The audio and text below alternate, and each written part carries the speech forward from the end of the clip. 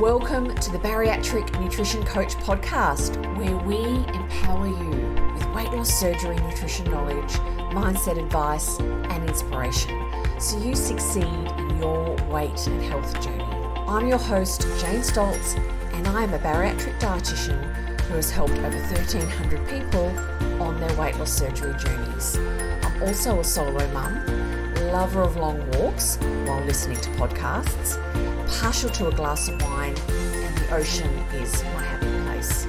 Join me as I dive deep into bariatric nutrition and lifestyle topics and deliver them to you in bite-sized, palatable episodes every Monday. Now let's go. Hello and welcome to this week's podcast. If you're new to my podcast, my name's Jane Stoltz. I'm the Bariatric Nutrition Coach. I have an Instagram profile. I do lots there, and I have a free Facebook community group. I have a coaching program called the Bariatric Nutrition Bootcamp. And if you want to find any more about that program, please check out the link in the show notes. Today, I am talking about grazing snacking, the eating behavior that really drives many people to come and work with me because it can really throw you off your weight loss surgery journey. So let me paint a picture of what it can look like. It can start appearing quite early after weight loss surgery, and people think, oh, maybe it's more of something that happens later down the track. But what happens after weight loss surgery is, as if you've had weight loss surgery, you can only eat a small amount at each meal. And I find some people, if they're not really educated clearly on why this is not great, is they eat a little bit of a meal and then a little bit later eat a little bit more and then can take an hour and a half to eat a meal. And why don't we want to do that? We don't want to do that because we want a good break between our meals, because that snacking and grazing behavior is one, we want to stop it long term. But when you eat like that, you get to your next meal and you don't have that appetite to really have a good intake at that meal. And then not long after that meal, because you haven't eaten a lot there, you need to eat again. And that cycle of snacking and grazing really can build up, and it's a bit cycle. Another way it can show up is in the early to medium days. You go on with your great eating and your protein focused meals and snacks. And then over time, you take your eye off kind of looking at how much protein you're having. Your protein intake at each meal and snack drops down. And what replaces it is more carbohydrate foods. And carbohydrate foods don't sustain you for as long. So you don't get sustained and satisfied for as long. And then you need to have something a bit small, a little bit here and a little bit there to get from one meal or snack to the next. And then what I was talking about with when you're snacking then in between your meals, you get to the next meal and you're not quite as hungry as you normally would. So you don't eat as much. And then that cycle of snacking and grazing continues. So I'd love to share a client story, and she's a current client. I've changed her name for privacy reasons. I mean, I'd never share anyone's surname, but I'm going to call her Sally. That's not her real name. Sally's around 2 years post-surgery, and she came to work with me because of weight regain. And when we started working together, I always go through in the first couple of weeks of, I call it an observation activity, and we really observe what's Sally eating, when we get to know each other, and that we do that before we set out her personal goals.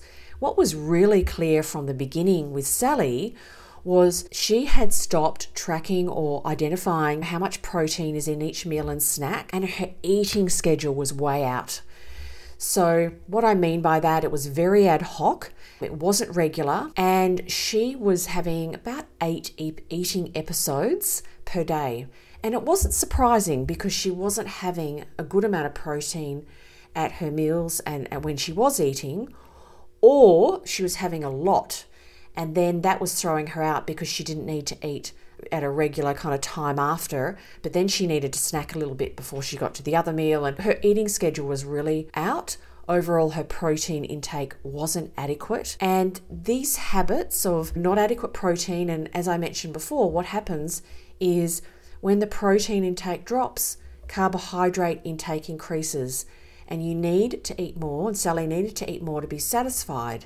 And when we eat more, energy intake goes up and that leads to that weight regain. So we established Sally's goals, and one of them was really around not only protein intake, but also really around, for me, it was really important for her to establish a really great eating schedule, because that regular eating schedule really forms a really foundation for us to really work on and build protein into her diet. And what we've done is identify her personal schedule, when she's going to have breakfast, morning tea, lunch, afternoon tea, and dinner. So identify those times, put reminders in place. And then we are building, and she's been doing really well with this, building up protein in that early part of the day, building in a really good protein breakfast. And she sent me a message saying, I just don't feel like I need to snack later in the day like I used to. This is magic.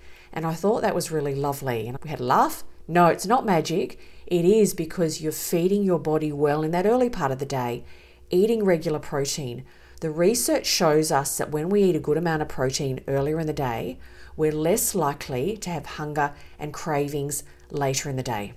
And so it's really, really a key thing to work on. Now tell me, is this you? You have had your bariatric surgery and you're feeling lost, you're lacking support, and you don't know what to eat and when. Or you may have noticed after your surgery, your hunger and cravings have started to return and you are scared you won't reach your goals. You may have had some weight regain and you want to stop the weight regain and lose some more weight. You may be pre-surgery and you want support to be fully prepared for your weight loss surgery journey. If any of these sound like you, then listen up. I have developed my Bariatric Nutrition Bootcamp just for you. My coaching program provides education, coaching and community for people getting ready for their weight loss surgery and at every stage after their surgery. There are 4 key areas that I focus on with my clients in my Bariatric Nutrition Bootcamp. One is the bariatric nutrition basics. You will learn what and how to eat so you feel satisfied, reach your protein and fluid goals, and have less cravings, and know how to manage your hunger in the future. Meal ideas and meal planning. You'll learn to plan meals and snacks that you like, so you have great options on hand when it comes time to eat. Also, we focus on mastering weight regain habits, identifying any habits that are stopping you from reaching your goals, and create manageable strategies to get back on the straight and narrow so you can manage your weight for the rest of your life. And also, I focus with my clients in my Bariatric Nutrition Bootcamp on learning to trust your body and food.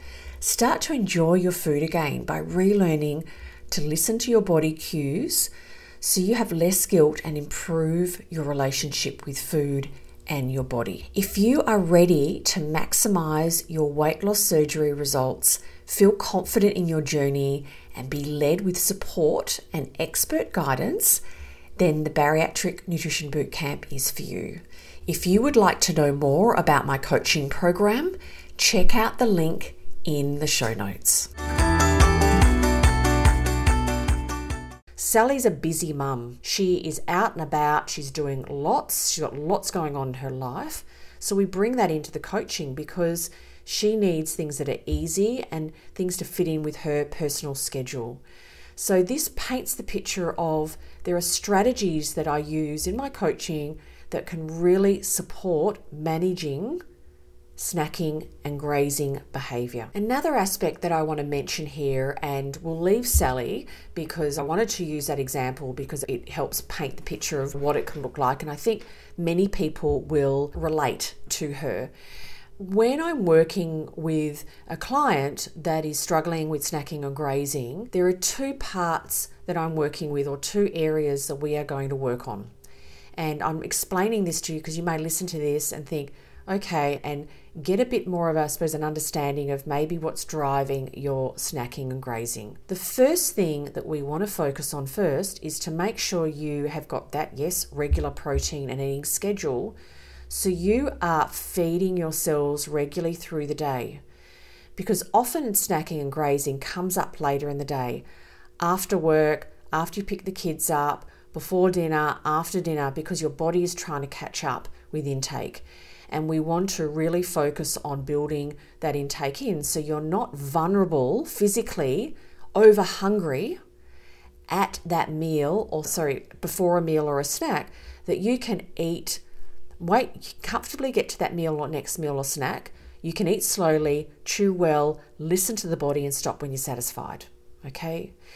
Also, we want to make sure you're feeding yourself regularly through the day so you're not vulnerable for that snacking later at night or after dinner, because that's a hot spot, a really common time that women are challenged with, because day's over, responsibilities are over, kids are in bed, or whatever it is you've done. You want to numb out, you want to reward yourself, whatever it looks like. That is a real hot spot that we want to first make sure we go into your hot spots, your vulnerable times, not physically hungry. The other side of the coin, so to speak, the other part that I look at and work with people on, and I invite you to reflect on if you are struggling with grazing or snacking, is that emotional component. People can graze and snack for a whole range of things, as I mentioned: numbing out, boredom, distraction, eat when you're happy, glad, sad. It's a default way of behaving, and it's how we can meet emotional needs or manage things.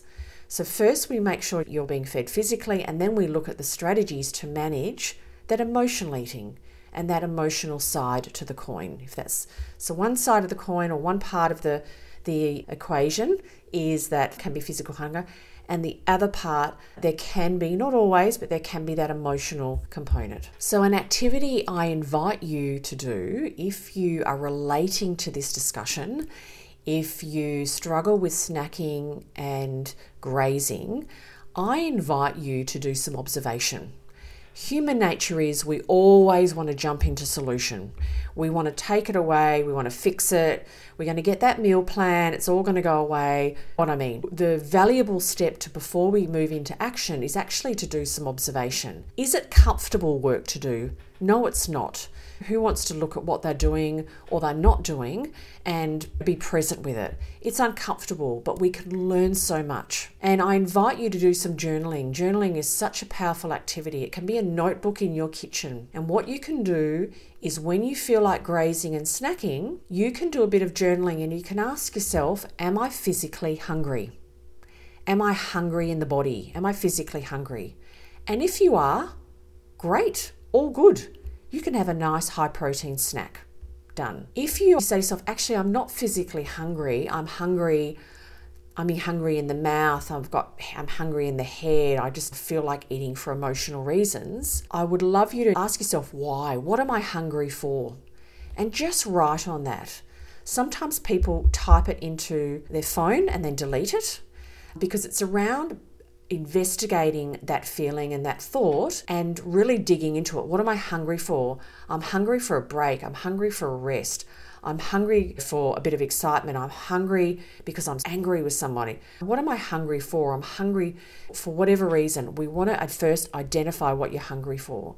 And that's a great first step to really be aware of what emotions may be part of your snacking and grazing. I invite you, if you would like to, send me a DM in Instagram after you've done that activity and tell me what you're hungry for and what you've realized, what you've become maybe a bit more aware of. Sometimes we have some awareness and it's really a low awareness and it's back of the mind and we're kind of aware of it, and it will come to the forefront and we'll go, I've known that for some time, but now I'm really aware of it. I would love to hear from you. You can DM me in Instagram. That would be wonderful. So I really appreciate you listening to my podcast, and I hope you found today's podcast of value. I know the area of snacking and grazing is such a big challenge for many, many people. So I hope some of the things I've talked about today may be of a benefit to you and maybe have asked you to think about your behaviour and reflect on that. So thank you so much for your support, for listening to my podcast. I love reviews. It helps people decide to listen to my podcast. So that would be lovely, your rating. And I really look forward to being back in your ears next week. Bye for now.